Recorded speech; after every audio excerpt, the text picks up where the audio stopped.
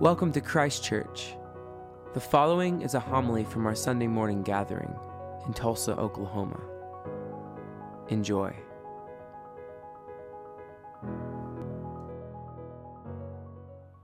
May the words of my mouth and the meditations of all our hearts be acceptable in thy sight, O Lord, our strength and our Redeemer. Amen. I have to admit, at times it can feel a little overwhelming, like I have far too many things to do than I have time to do them. That the demands of work, of family, of life pull me in so many different directions that I find myself addicted to various types of organizational methods, thinking that if I just get my organization right and I get my stuff together, I can handle all of this. The Romans had a way of dealing with this, and that is that they had the disciplinarian. So parents would essentially have a slave who was the disciplinarian, who watched the kids, made sure that the kids got where they were supposed to go, make sure that the kids were behaving. And the disciplinarian was often a cruel person, constantly pointing out your faults, and because they wanted to maintain that status, even though they were in slavery, it was a good position to have. They oftentimes thought a misbehaving child just needed to be treated a little bit more cruelly. And so Paul uses this very word for the Roman household official who was in charge of disciplining the children to talk about the law. And when I thought about this Roman disciplinarian, Miss Hannigan from Annie came to mind. Now, I'm going to have some help here from Sarah Plummer, who is going to teach us how to properly say, "We love you, Miss Hannigan."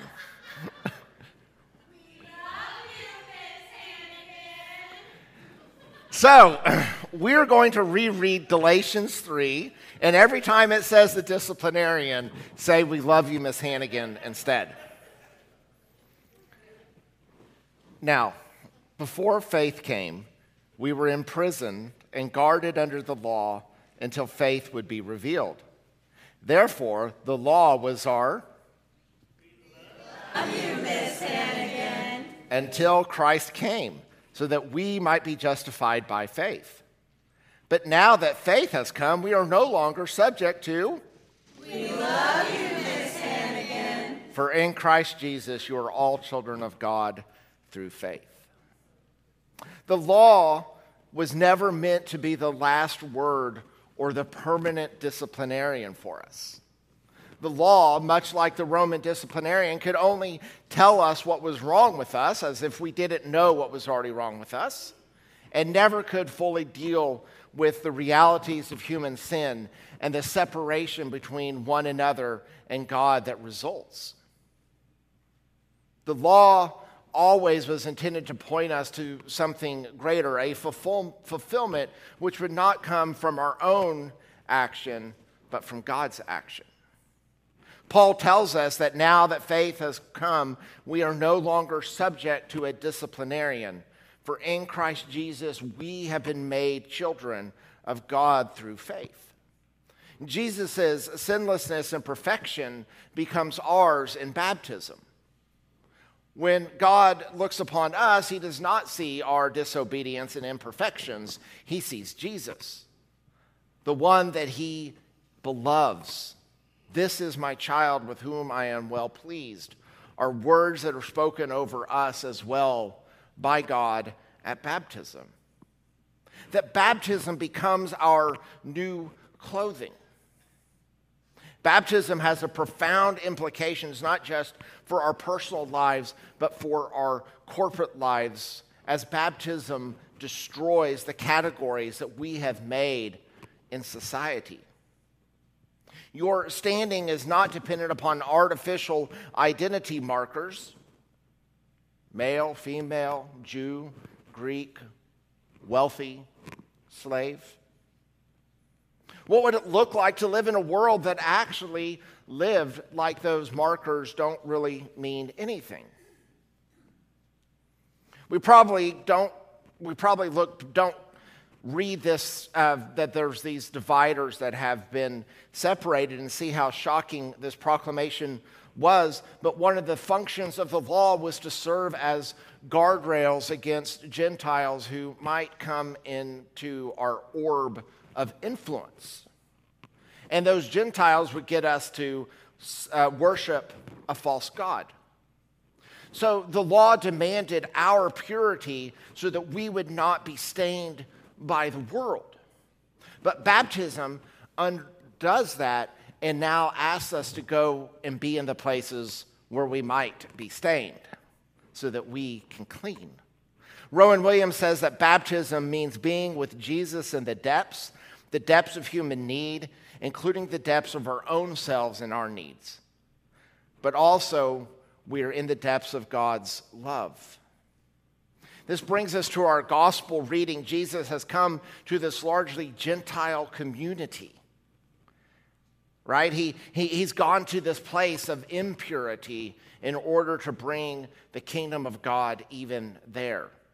And he finds a man who's possessed by demons. The man's presence in the cemetery indicates that this may have been part of pagan worship, as we heard in Isaiah 65 today, that those who use pagan worship draw us away from God.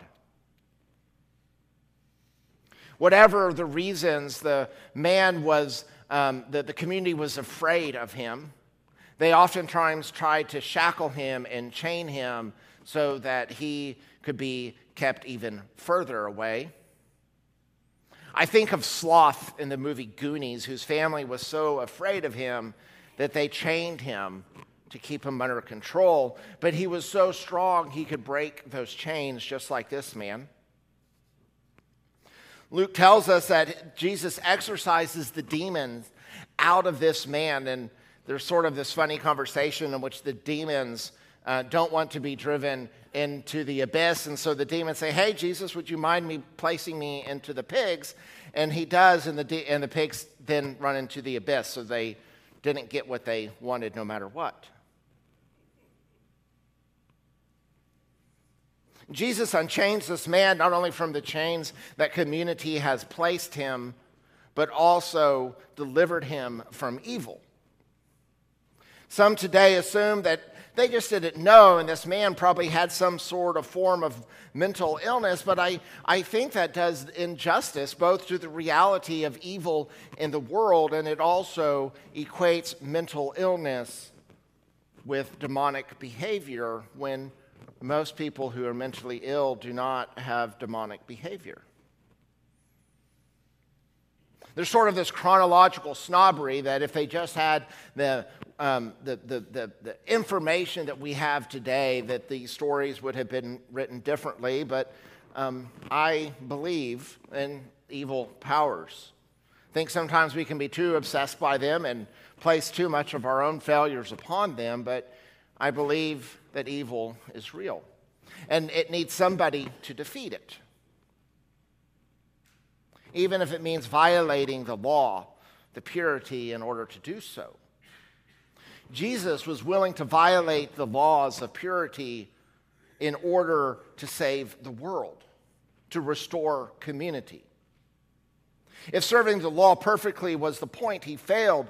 But if announcing the entire world is to be delivered from sin and death, Jesus succeeds.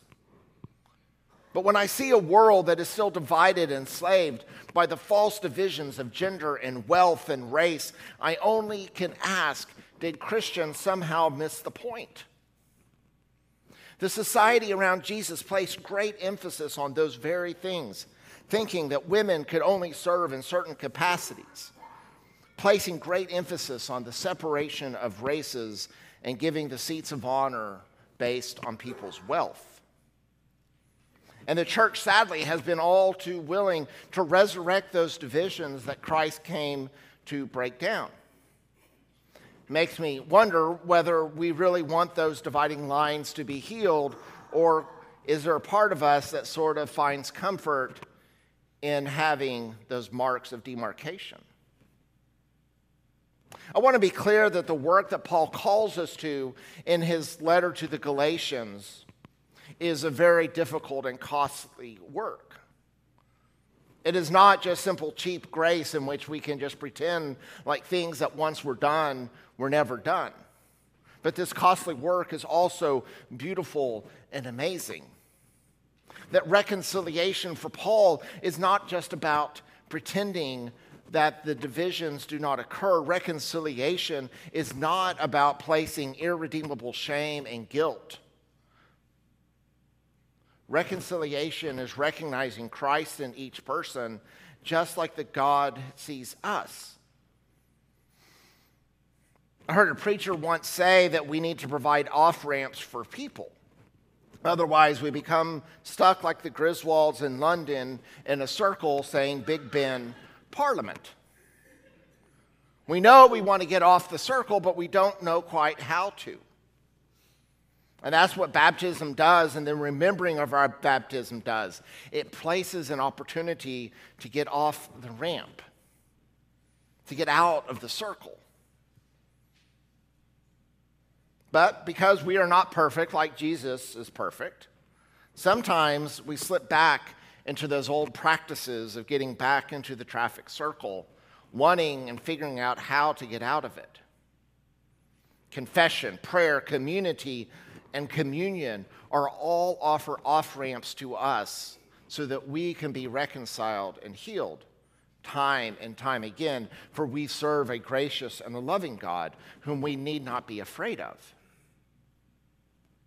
To be sure, it can be tough, it can be difficult, and sometimes frustrating to get out of the traffic circle. Christians have been more than willing to uphold the divisions of race, gender, and wealth for the building of an earthly kingdom, but God calls us to build heavenly kingdoms. And we can do this work because we follow a God who loves us and picks us up when we fail at that work. A God who does not desire the death of sinners, but for their healing, so that we can be unchained and clothed with Christ. Amen.